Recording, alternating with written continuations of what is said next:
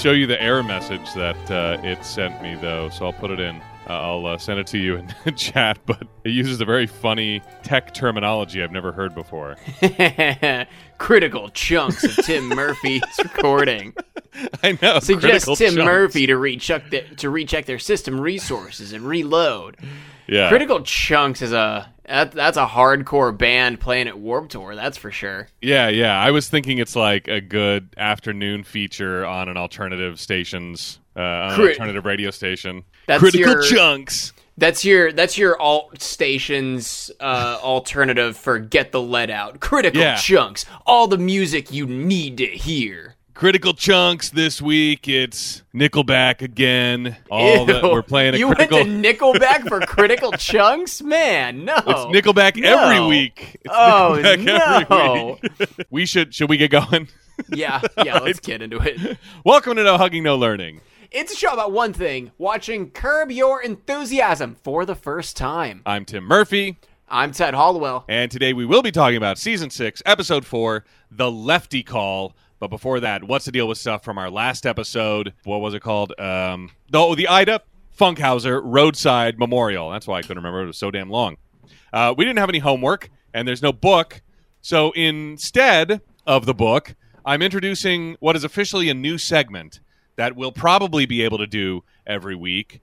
I'm going to call it Curb Your Continuity, where we point out the egregious continuity errors that exist in the Curb Your Enthusiasm universe, the things that happen that contradict other things that have already been well established. Like, I was reminded of this one in a brief internet search, that Sammy is referred to as a he in the first episode of the series, and then and then becomes a daughter.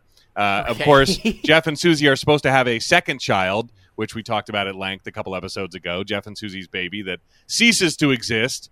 Larry's dumb hat that he made fun of another guy for wearing, which isn't necessarily so egregious. Like, I could see Larry just being a giant hypocrite. That's certainly in his character. So, but what about Dr. Sidney Levine being in the newspaper story and not anything having to do with Dr. Mark? Or in last week we talked about in the season 5 finale, Richard Lewis is so attached to his golf clubs that he refuses to lend them to Larry. And yet in season 6, the very next episode, Jeff and Larry take him golfing and he knows nothing about it. And he's never been golfing before. So in this episode, the Ida Funkhauser Roadside Memorial, Marty's mother is killed crossing the street in her wheelchair. However, in The Weatherman, Season 4, Episode 4 from 2004, Marty Funkhauser mentions at his father's testimonial that his mother passed away 10 years ago. Oh. Maybe he remarried or something. Or perhaps we should just curb your continuity. So that's all I got from trivia and tidbits and homework and everything. I like it. I approve of the new feature. I'm certain we'll be able to do it quite a bit. Yeah. I also like the out tag. Oh, what's that? That's it? Well, no, I guess that means you didn't do this on purpose, but I mean you took the name of the show. They're like, I guess you should just curb your continuity. Curb your continuity. Yeah. We'll close it out. Oh my God! All right, anything new or news? I've got something, but what do you got? I'll let you. I got something too, unless it's first. The same thing that I got. I don't know, but since the last time I talked to you, I was on TV for an entire week, even plugging the podcast one of the days, which I put the video of, I believe, up on Twitter at No Hugging. So shout out if my co-host for the week, Abigail, is listening. I highly doubt that she is. She'll start with this one, but maybe 10 years from now. She'll start with this episode. Yeah. Okay. No, I was given the opportunity to co-host a weekday talk show for a week, and she co-hosted my show through the same week. But it was a lot of fun. I don't have much TV experience, but they were saying like getting someone in there, who knows broadcasting is I don't want to say like a welcome change, but they said, yeah, it's nice to get someone in here who just kind of knows what, I don't know, media is. Yeah. Yeah, I always liked hearing that too when people were like, "Oh, thank God." Like, it's just such a breath of fresh air, and I was always a little bit insulted that like I was like, what did you expect? Like, I'm a broadcast professional. Well, yeah, but I feel like they a lot more than we do, like in TV compared to radio. They work with a lot more non-media people. Yeah. Where we as talents in radio, we weren't that client forward. Like, it was mostly salespeople who were client forward. Yeah. Whereas people in TV, they're the ones always out and talking to people. I mean, TV obviously has salespeople as well, but they're seeing the people on TV. Yeah. They're just hearing us on radio. Yeah, and they put on a lot more, like we'll put callers on or whatever, but that's a much different thing than like going out to a news story and talking to bystanders or getting man on the street audio or whatever. So I can understand that. But it's been retweeted a few times, and I retweeted and said my silhouette is famous because our cover art was on there. So that's cool. They were asking me, like, oh, yeah, do you have, like, any video of you guys doing the show? And I'm like, not really. I can get you, like, audio, and I can do, like, a waveform video, but that's about it. We don't really do video on the show. And they're like, dang. So they just had to, like, flash the cover art. I'm like, man, oh, well. Maybe one of these days I'll talk you into doing video, Tim. Hey, I'm talked into it. Okay. I got no problem. As long as people don't mind seeing me in my jammies, that's mostly what I'm in on Sunday mornings. Wearing my jammies.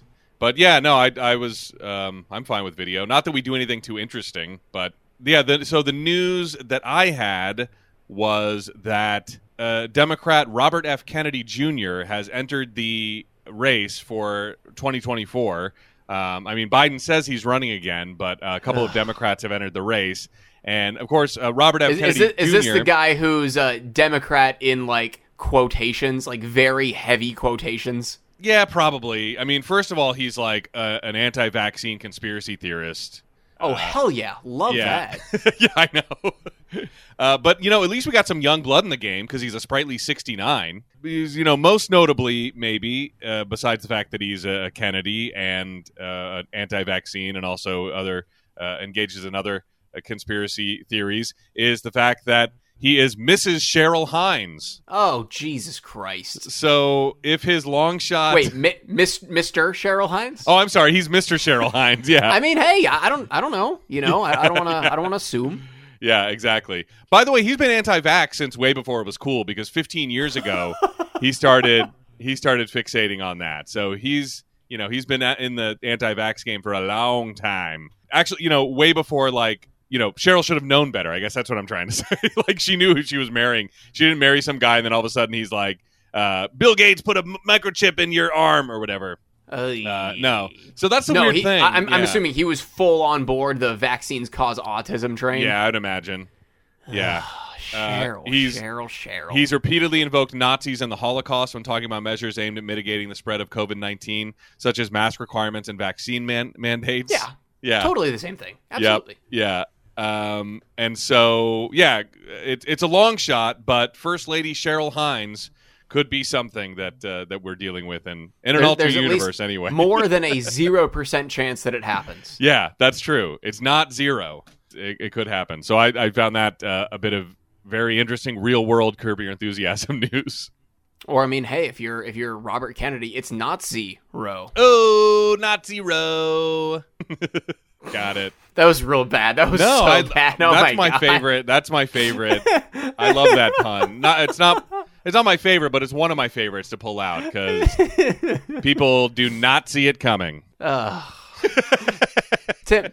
Okay, so I think that's all the news and stuff that we had. Yeah, I believe so. Okay, if you have never listened to us before, we are not a research-heavy show, despite the last 40 minutes, dear Lord, being almost exclusively homework and bullshit. being exclusively research and bullshit. We like to have our questions pop up naturally in the run of the episode and assign them to ourselves the week following as though we are giving ourselves homework. I've never seen these episodes before. Tim has never seen these episodes before in the last 16 years. If we miss anything, if we egregiously skip over anything, please send us an email or send us a tweet. It's at NoHugging on Twitter or nohuggingnolearningshow@gmail.com. Both of those links are down in the description. If you like us, you can give us a 5-star rating and a written review on Apple Podcasts or a 5-star rating over on Spotify. If you like us a little bit more than that, you can join us over on Patreon. It's patreon.com/nohugging, where for $5 a month, you can join the It's a Hyundai tier. And that $5 a month gets you early access to extended versions of the episodes. Could be anywhere from a few minutes longer to this episode. Gonna have a lot of stuff cut out of it. I'm almost certain of it. But that's where you're gonna be able to hear all of that. In addition to the early access to extended episodes, you're gonna get Patreon exclusive movie reviews from the Seinfeld extended cinematic universe. Could be that it shares a common actor with Seinfeld. Could be that it shares a common actor with Curb Your Enthusiasm. Or maybe it just doesn't share anything with anybody, and we just wanted to do it. That's a lot less likely. We normally try and find some connection. Mm-hmm. Which reminds me, do you want to do that next Tuesday? Let me know. You don't have to let me know right now, but I think I'm good next Tuesday. After that, my wife starts traveling a ton, and I could do this time on Tuesday. We can. Yeah, let's just set it in stone now. All right. Next Tuesday this time? Yeah, what movie do you want to do? Do you want a movie that everyone hated that I love, or a movie that some people liked, or I want to do a movie that you love that you think I'll hate. Okay. All right. That's tough because we have very similar tastes. That's kind of why we're, doing this. So yeah, that's what you get on Patreon, $5 a month. It is patreon.com/nohugging. And a new movie review sounds like coming your way by the time you listen to this. Most likely, if you're listening to this on the free feed, it's probably already up. All right. All of that being said, Season 6, Episode 4, The Lefty Call. Original air date, September 30th, 2007. And if you're looking in TV Guide that night, you are going to see Larry regrets getting Richard Lewis's girlfriend, Cha-Cha, a job near the office bathroom. It's not bad. We might not. I don't like that we get an extra character name in there. But besides that, I don't know if that'll make it any better, if we'll need to do that at the end. We'll see how we feel about it at the end. But we may not have to touch much of it. So we open with Larry visiting the aforementioned office bathroom, and he is stopped by the aforementioned Cha-Cha at the job that he recommended her for. She's obviously some kind of receptionist or something at this office in Larry's building. She makes completely inane small talk. Oh my God, yeah. Yeah. Just about picture frames and where she got them. She got them at Ross. They don't just have clothes. They have home goods too, and stuff like that. Who cares? Cha-Cha. I know. Who cares? Also, this is kind of how I feel with my desk being immediately across the very narrow hall from our office kitchen. Mine is too. My cube is at the crossroads of you have to walk that way to go to the bathroom, and you have to walk that way to go to the kitchen. Oh God! So I could be the office Cha-Cha, got it. What are you doing in the kitchen? Get another soda? All right. Or got to go to the bathroom again, huh? Okay. And I got to admit, I do kind of clock because I like my private bathroom time. That's the main reason where I'm well, when's the last time Dan? That's the guy I know, who I noticed going to the bathroom. Well, not really, Dan and two of the. You okay? Yeah. Oh, okay. My desk is so small. Fuck. But I felt. Sorry. I felt Larry and Cha-Cha's situation here because I do clock when people are going to the bathroom, and I'm because I like it to be empty. You know me. We've talked about that before. I like to be in there by myself, but I do clock how often or when people are going, and I'm not in the way that Cha-Cha does, but I'm oh, Dan's going again. Okay, all right. Not that I keep a log or anything. Log. That's kind of funny.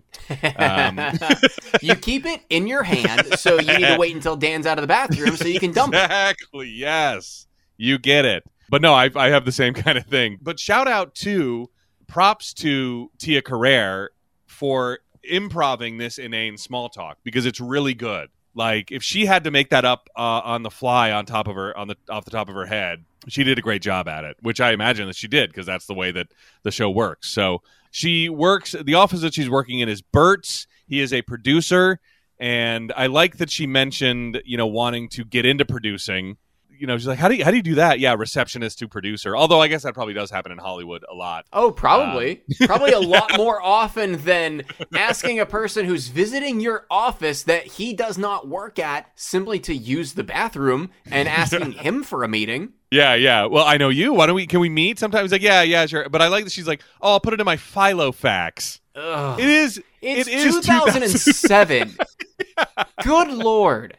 It is 2007. It's 2007 in Los Angeles. Put it in your fucking iPhone or your BlackBerry. I was going to say BlackBerry. Yeah, you at least have a BlackBerry. So finally, Larry gets to go into the bathroom. And when he comes out, she remarks on how quick that he, how quick it was. Yeah, his business in there. That's annoying. Like, yeah. Oh, that was quick. I'm like, are you timing me? I'm sorry.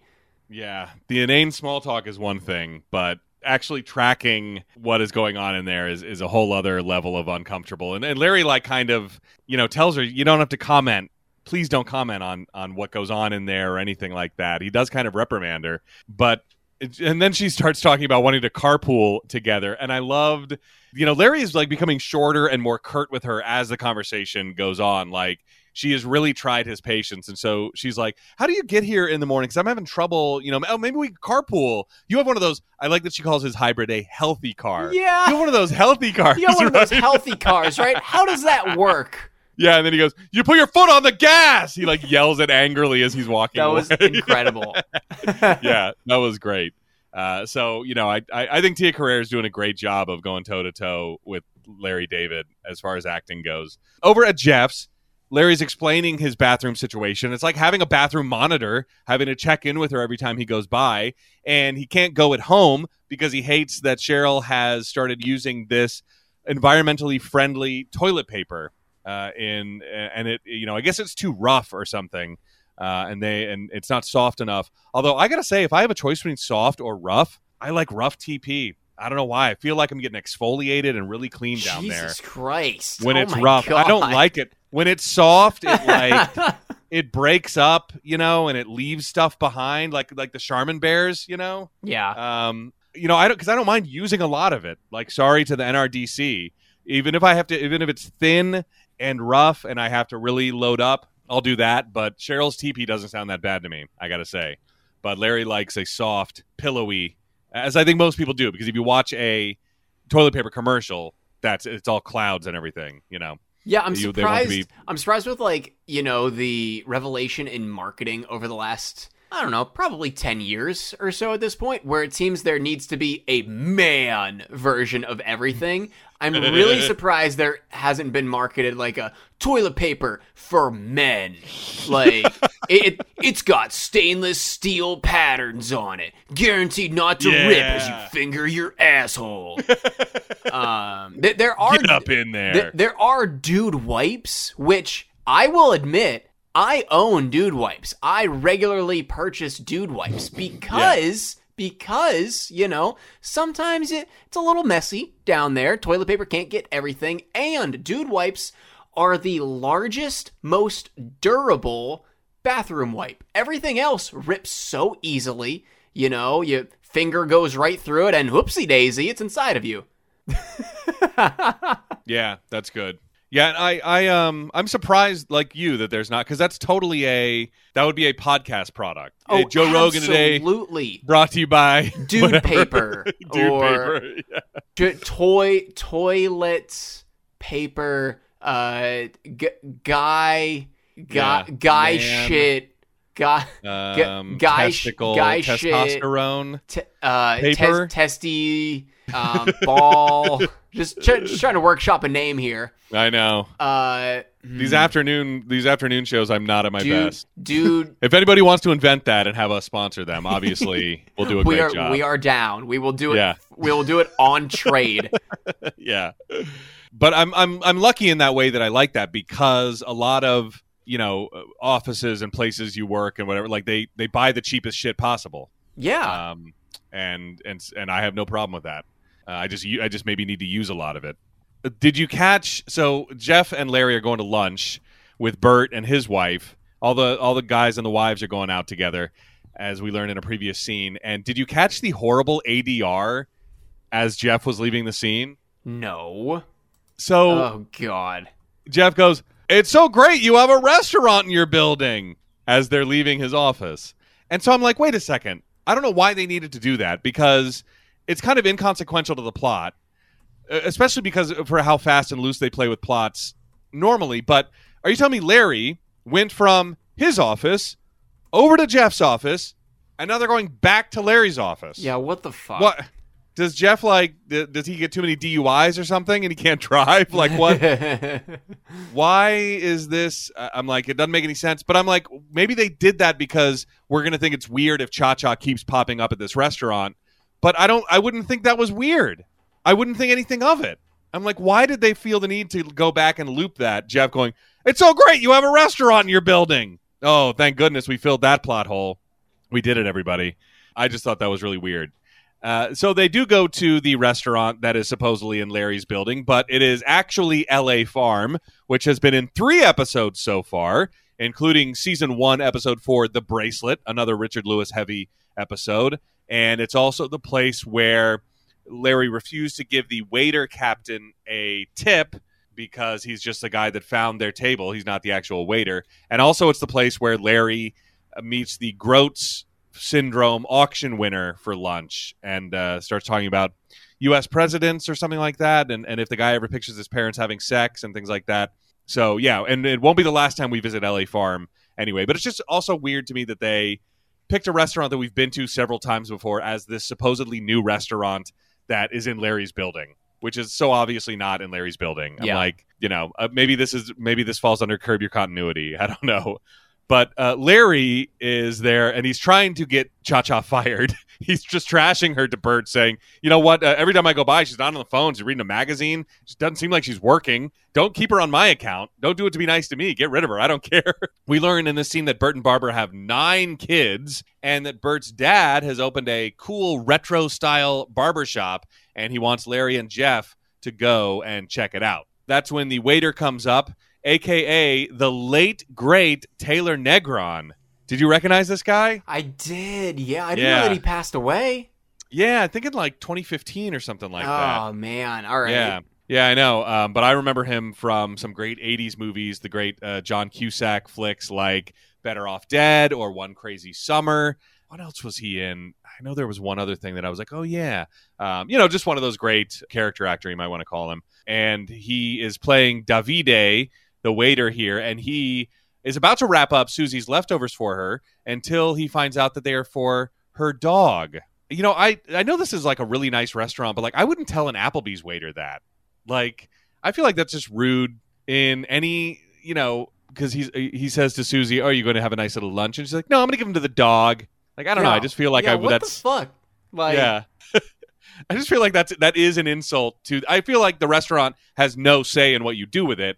But it is an insult to the restaurant if you're taking food home and you're just going to give it to the dog. I don't know. She probably paid $50 for that steak. Not that the dog shouldn't have that, but just the restaurant doesn't need to know. But the waiter says that he will not wrap up food to give to an animal. It's just a restaurant policy.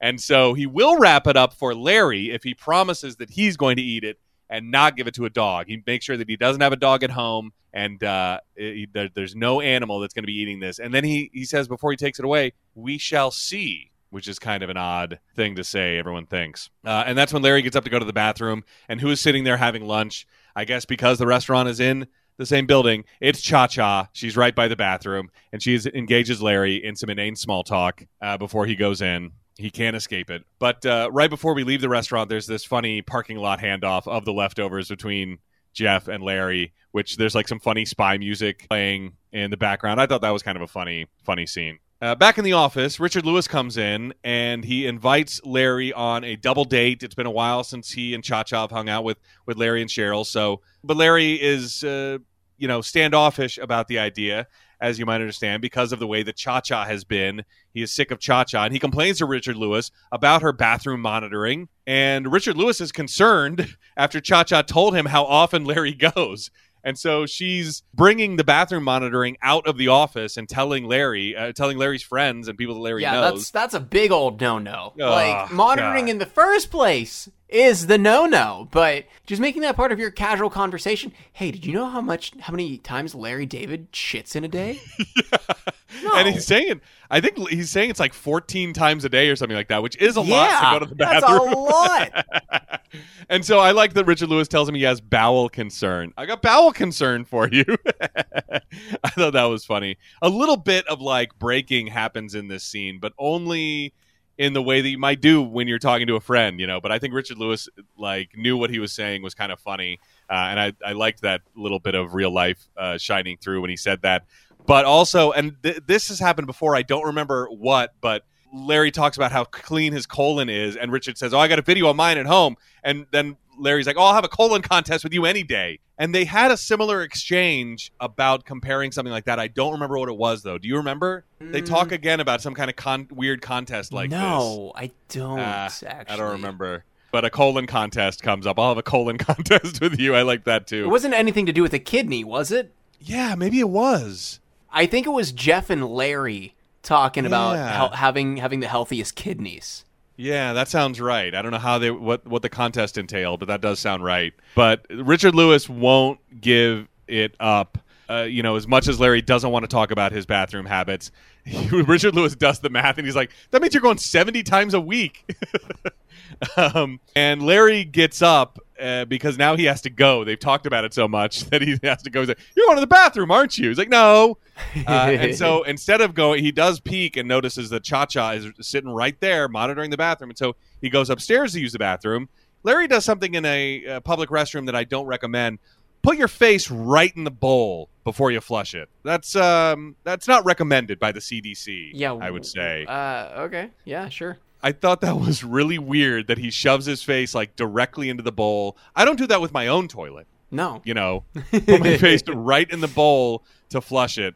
Because, especially those droplets, especially with those vacuum-powered public toilets, those things fly, man.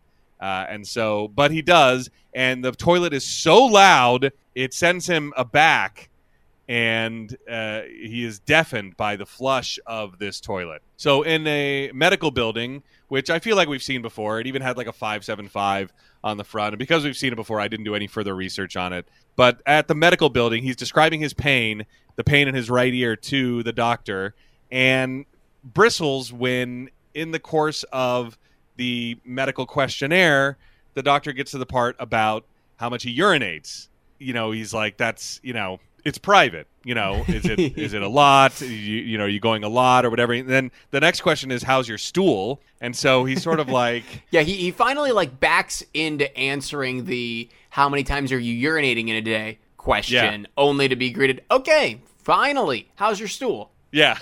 Yeah. And then he's like, whatever's normal, it's fine. I drink a lot of water. I eat a lot of salad. And he keeps referencing, he was like, the way he answers is, if your office was right near the bathroom, you might think I go a lot. I liked this scene because with the doctor's context, that's such a weird thing to say. And I thought it was pulled off really well that the doctor's like, if I had an office why do you keep bringing that up? It's like, we have context for that, but for the doctor, that's such a weird thing. And I liked the way they drove that point home, where there's a little bit more that happens in this scene, but the doctor's very puzzled every time Larry gives an answer like that. And his advice is favor your left ear.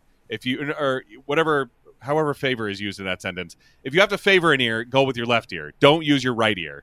Use your left ear. Yeah, avoid loud noises in your right ear if at all possible. Yeah, so I guess that would be favoring your right ear and using your left ear in that case. And also, maybe consider therapy about your bathroom issues. When he said that, that's when it occurred to me that the doctor had hearing if your office was hearing that multiple times. If your office was near a bathroom, you might think I go a lot. God, I loved the way this scene wrapped up too, because Larry's like, I think he declines therapy. He's like, well, I would like to see a different doctor. And the doctor's like, okay, you're fine. That's your right. You're like, well, I'd like to see one right now. Doctor's like, no, absolutely not. Got to make an appointment. It's not fucking McDonald's. Yeah. Yeah, this doctor was really good. Another great actor that went toe-to-toe with Larry in a great way. Because if he just threw in that therapy line, it was really funny, and it unlocked a part of the scene for me. So I appreciated it. But as Larry leaves the doctor's office, he encounters a skinhead in the waiting room who calls him a Jew and also the F slur. Yeah. Oh, not just calling him a Jew. Like it calls Jew boy. Yeah, which Jew boy. I'm not comfortable saying. I might cut that out. God damn. Yeah, I know. It's such a weird part of this episode that doesn't really come back in any meaningful way. They could have. It just comes back so that Frolic can start playing. We didn't need this. We didn't need this storyline at all. No, not at all. Really weird. And it's also, I don't, we always talk a lot as white cisgender males and what is, an aggression or not. Obviously this is, but I'm like, is this something Jewish people do encounter on the regular that, like, of course it shocked Larry to hear that, but like, are there skinheads out there that are just like doing that? Like like going to the doctor and saying that? Like this skinhead has health insurance and can go to the same doctor as Larry David and like, and then just calls out Jewish people? There's so much anti-Semitic hate right now in the world. Like it's coming from people who aren't, outwardly skinheads. It's coming from sweet old little ladies. Yeah. It's coming from businessmen. It's coming from college kids. It's coming from everybody. But like that's your everyday vanilla anti-Semitism. Oh my God. But is that like sitting in a doctor's office and saying Jew boy? Like I don't know what my question is. Like, in 2007, could you encounter that blatant of a confrontation? Oh, probably. In everyday life? Oh, yeah. 100%. I don't like. That's what I don't want to say as a white cisgender, Protestant male or whatever. Like that was out. That I have to suspend my disbelief in that encounter, in that exchange. Like, should I? Like, I don't want to say that I have to, but it just seemed like aggressive, especially for a doctor's office. Like if it just happened on the street, if he was on the street and a guy said that, I'm like, okay, well, that's just a random street tough that is hanging out in the corner calling out Jews. But but just reading Us Weekly in your doctor's office, like, just kind of a weird place to do it, I guess. It seemed weird, but also an unnecessary storyline, as we'll probably agree when we find out how it quote unquote pays off. So back at home, so after all of that, I have to say that the Blacks confront Larry. That's the family name. It's just like saying the Davids. The Blacks all confront Larry about the toilet paper. They are sick of this toilet paper that Cheryl brought into the house. They don't want any more of it. And so Larry says he will get them some soft toilet paper for their bathroom if he has access to it. And they agree to that deal, that will be, because Cheryl's not going to use that, obviously, and there'd be no reason for Larry to use it. And so they can hide the good toilet paper in there, and Larry gets access to it. So they agree. And then he explains to Leon what happened with the skinhead in the waiting room. I got to admit, I liked Leon's little monologue here about what Larry should have done. What he should have was got up in his ass. And he very colorfully explains that he should have opened his asshole, closed the door behind him, spray painted Larry David was here. It was just so great. Step into that ass. Yeah. Spray paint Larry David was here. Walk out of that ass. Don't close the door. You leave that flapping so they know you were there. Like, knows you were there. Yeah, bring newspaper, throw newspaper around, eat a Snickers bar, and throw the wrapper on the ground. I liked how specific that part of the method was. But I liked Leon. I liked Leon's little monologue here about what Larry David should have done. And as we'll find out, Larry will take it to heart. So Larry has to make a lefty call. He can't, on a phone call, make a call with his right ear because it's gone bad. And so he lefty calls Richard Lewis, but Cha-Cha answers the phone in the middle of a workout. And he has trouble hearing with his left ear. And so they're talking about like going out on the date or whatever. And Larry asks her, he kind of misses the part, I think, where she said, I'm in the middle of a workout. And so when they're talking about the date, he asks her, what are you wearing? As we're to understand it, what are you going to wear when we go out this weekend? That's That makes sense. What are you wearing? Yeah. Okay. I was wondering, That's the way I took it. why the transition into what are you wearing? What did I miss? That makes total sense, because I didn't even notice that he called her on the left ear and couldn't hear her and missed her saying that she was working out. That makes perfect sense. Okay. Yeah, and it's not even that he can't hear; it's that he's so uncomfortable. He keeps removing the phone from his ear and shifting it around, and it keeps falling off. And so like she asks, when he asks, "What are you wearing?" he takes the phone away from his ear when she says like, I don't know. That makes me a little uncomfortable. Did you say, what am I wearing? And that's all he hears. Did you see? And he's like, yeah, what are you wearing? And then he's like, he's like moaning and sighing because he can't. He's like, and she thinks he's like jerking it while he's asking what she's wearing because he took the phone away when she talked about being uncomfortable. And so she's like, I'm hanging up. And he's like, okay, bye. Thinking the conversation ended like completely normal. So I did kind of think that was funny what she hears on the other end of it with his weird little grunts and moans and sighs, having trouble phone up to his ear. So over at The Shave, which was at 230 South Beverly Drive, and this place got a lot of good press. I think it opened around 2007, and it was named by LA Magazine that year Best New Take on an Old School Shave. And this place was kind of the retro, cool barbershop that we see in 2007. So it must have like just opened, because I forgot this episode was 2007.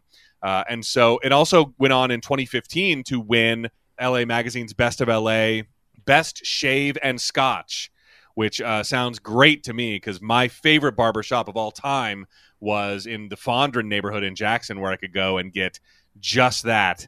I would get my hair cut, and they would like kind of do my, I never got the full shave with a straight razor, but they would do your neckline with a straight razor, which I loved, and my sideburns and stuff. And while I was getting my hair cut, I could have a glass of scotch, which was awesome. Hell yeah. Yeah, I loved it. I would like treat myself. And to me, it was expensive. It was like $35 like every month or something like that. But it was like, totally worth it to me, because I was like, God. I would leave smelling amazing. Yeah. And it was awesome. My base level cut down here is 33 before tip.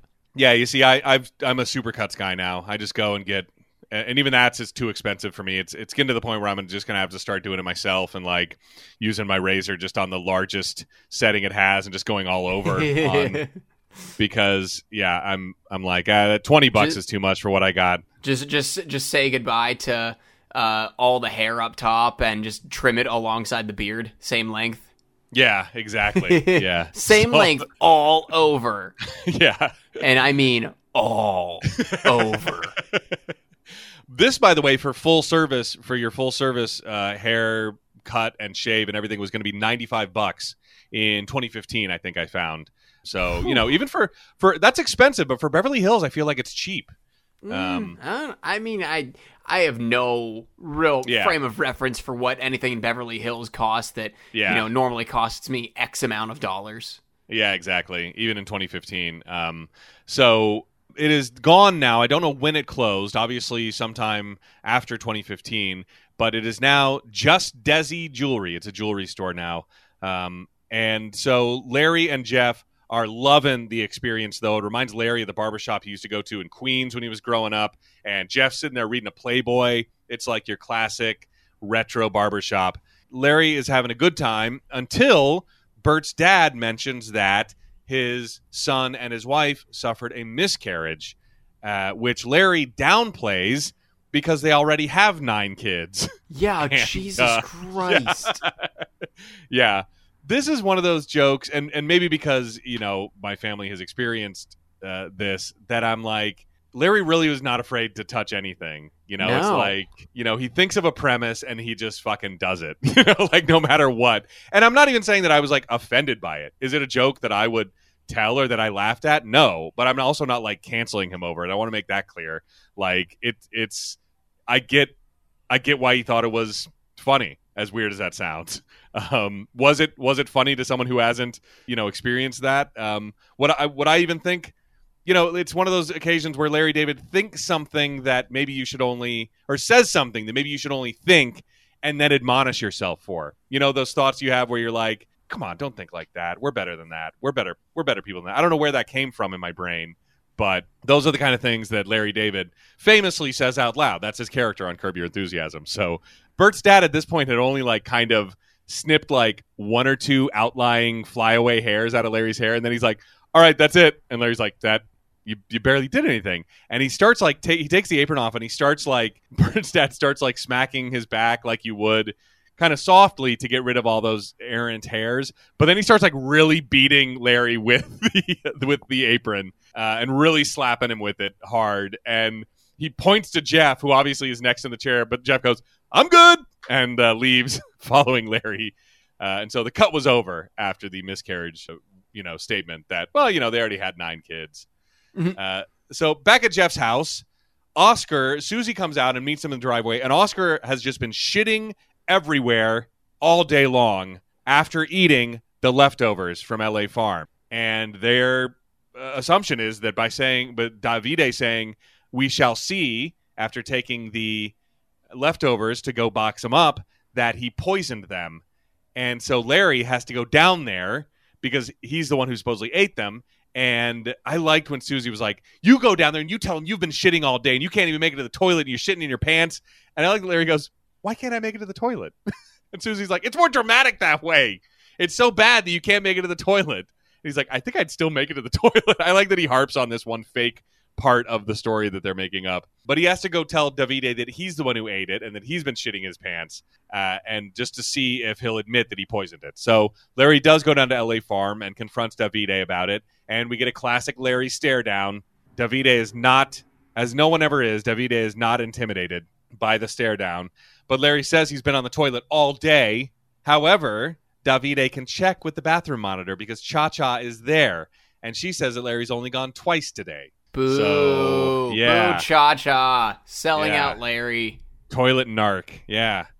So Davide knows that Larry is not the one. But also Davide is kind of told on himself because, he knows that somebody must have been shitting their pants. And yeah. So, he's owning up to doing something. Yeah. That's what I'm saying. And poisoning dogs is wrong. I don't care what your restaurant policy is. There's nowhere it's written on the menu where it's like, we poison our food in case you take it home to your dog. Like, what? Wait a second. What?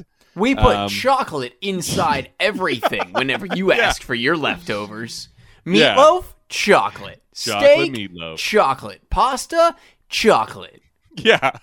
Yeah. It's like, that's still, animal cruelty. It's still, Larry can still press charges, or Susie can, or something. Like, just because you told them it's against policy doesn't mean you can actually poison an animal. So that's messed up.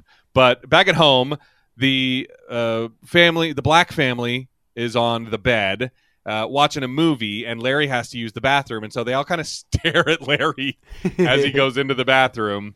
And this was a good cut to me, because when Larry comes out of the bathroom, the family is like staring at him, and he's like, what? And it's because Cheryl is standing there.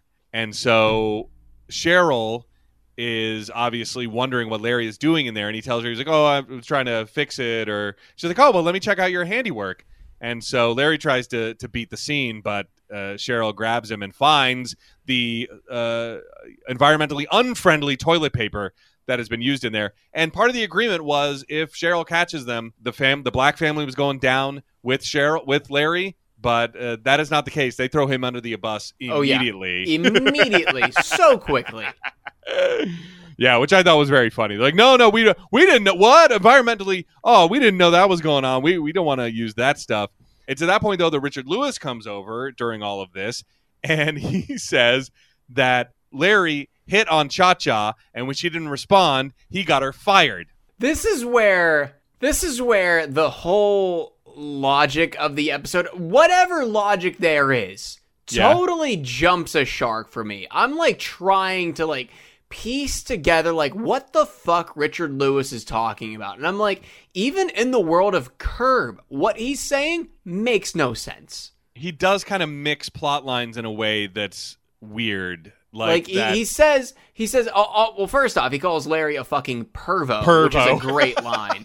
But he said that because he told the barber, which is Bert's dad, correct? Yeah. Because Bert and Barbara had a miscarriage, Yeah. Bert fired Cha-Cha.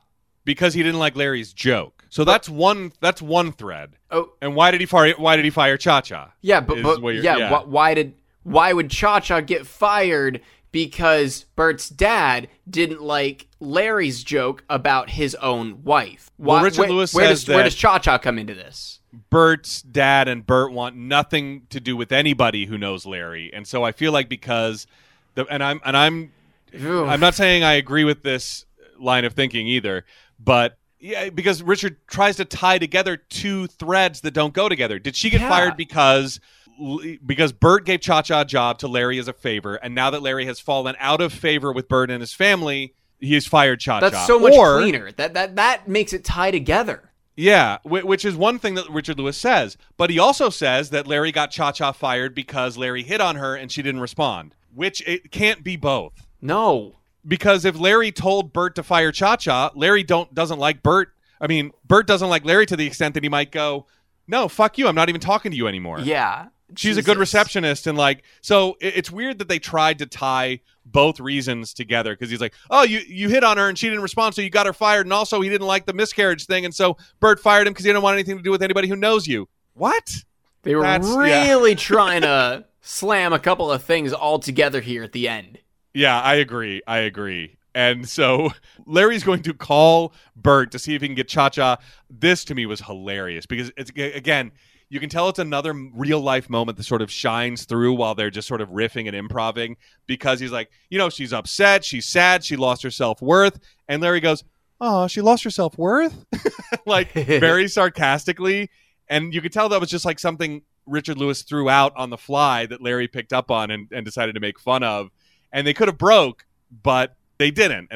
But there's a little bit of, I don't know what you call it. It's like curb style breaking, where you pick up on a bit of improv and make it and put a spotlight on it. And so that's what I liked about, he says it really sarcastically, like it was a dumb, oh, she lost her self-worth. Oh, well, we can't have that. Aw. So he agrees to get Cha-Cha her job back if he can use Richard Lewis's toilet on the way to work.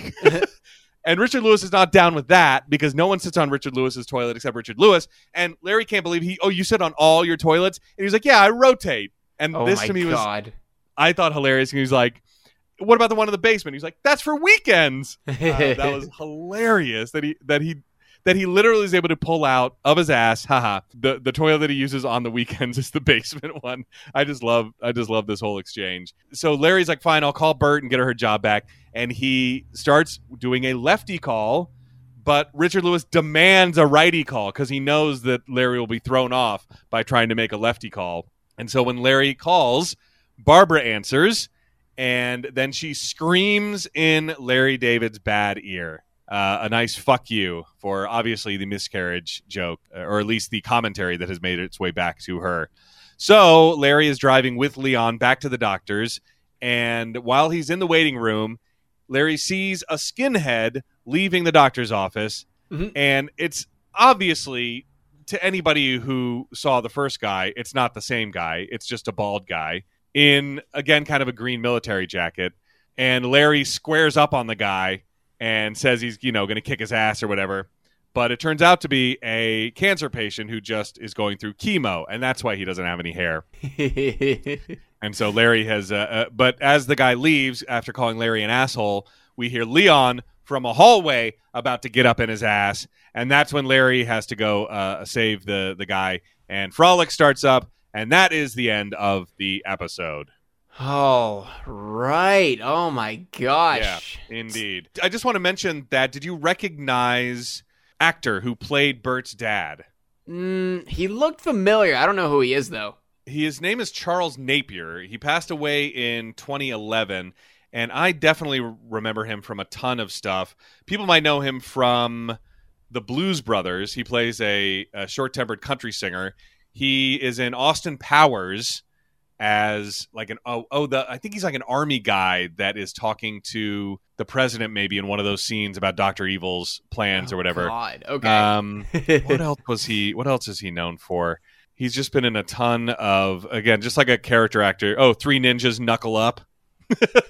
Which sounds like the porn parody of Three Ninjas, actually. Yeah, it does. That's the sequel. Yeah. Oh, it's definitely, it maybe even be the threequel, by the way. No, wait, I think the threequel was Three Ninjas at Magic Mountain or whatever. And that's so not Knuckle Up. and that's not the porn parody? No, I know. The Three Ninjas knuckle deep in Magic Mountain. Oh God. What the hell? What is this, a kid's movie? He's just like he's just a grizzled guy that's just in a ton of stuff. So I totally recognized him when I saw him in Curb Your Enthusiasm. So that's all. All right, Tim, what do we got for homework this week? I didn't write anything down because we've learned everything we need to know about Charles Napier, and got nothing else. Cool. All right, I'm down for that. What do you like this week for cover art? Ooh, tough one. I mean, something with Larry and, that scene of one of the scenes of Larry and Cha-Cha with her at the desk and him by the bathroom door. I can't think of anything better than that. What about you? I was trying to think of maybe Larry in pain with his ears, either in the bathroom or with the phone up to his head. Yeah. Those are good. Shoving his head directly in the toilet to flush it. Yeah. That's good. All right, so I'll make one of those work. We'll see which one it is. Let's see what we can do about this week's description. So we had Larry regrets getting Richard Lewis's girlfriend Cha-Cha a job near the office bathroom. I think it's great because everything really does stem. He regrets it in so many ways, not just the inane small talk, but it gets him, his plot to figure out what happened to the leftovers is thwarted by Cha-Cha. She, pops up, before that, even at the restaurant. So I think the only thing I do is take out Cha-Cha. And I don't even know why. I guess I just want to do that to make it shorter, but it just seems like one of those things that's not necessary. Like Richard Lewis, call her Cha-Cha or Richard Lewis's girlfriend. And I feel like Richard Lewis's girlfriend is the better descriptor at this point because even though she's been in a couple episodes and mentioned a lot, the name might be, she's not a main character who might have the name recognition needed for a. But I don't know. What do you think? I do kind of like it as is, but yeah.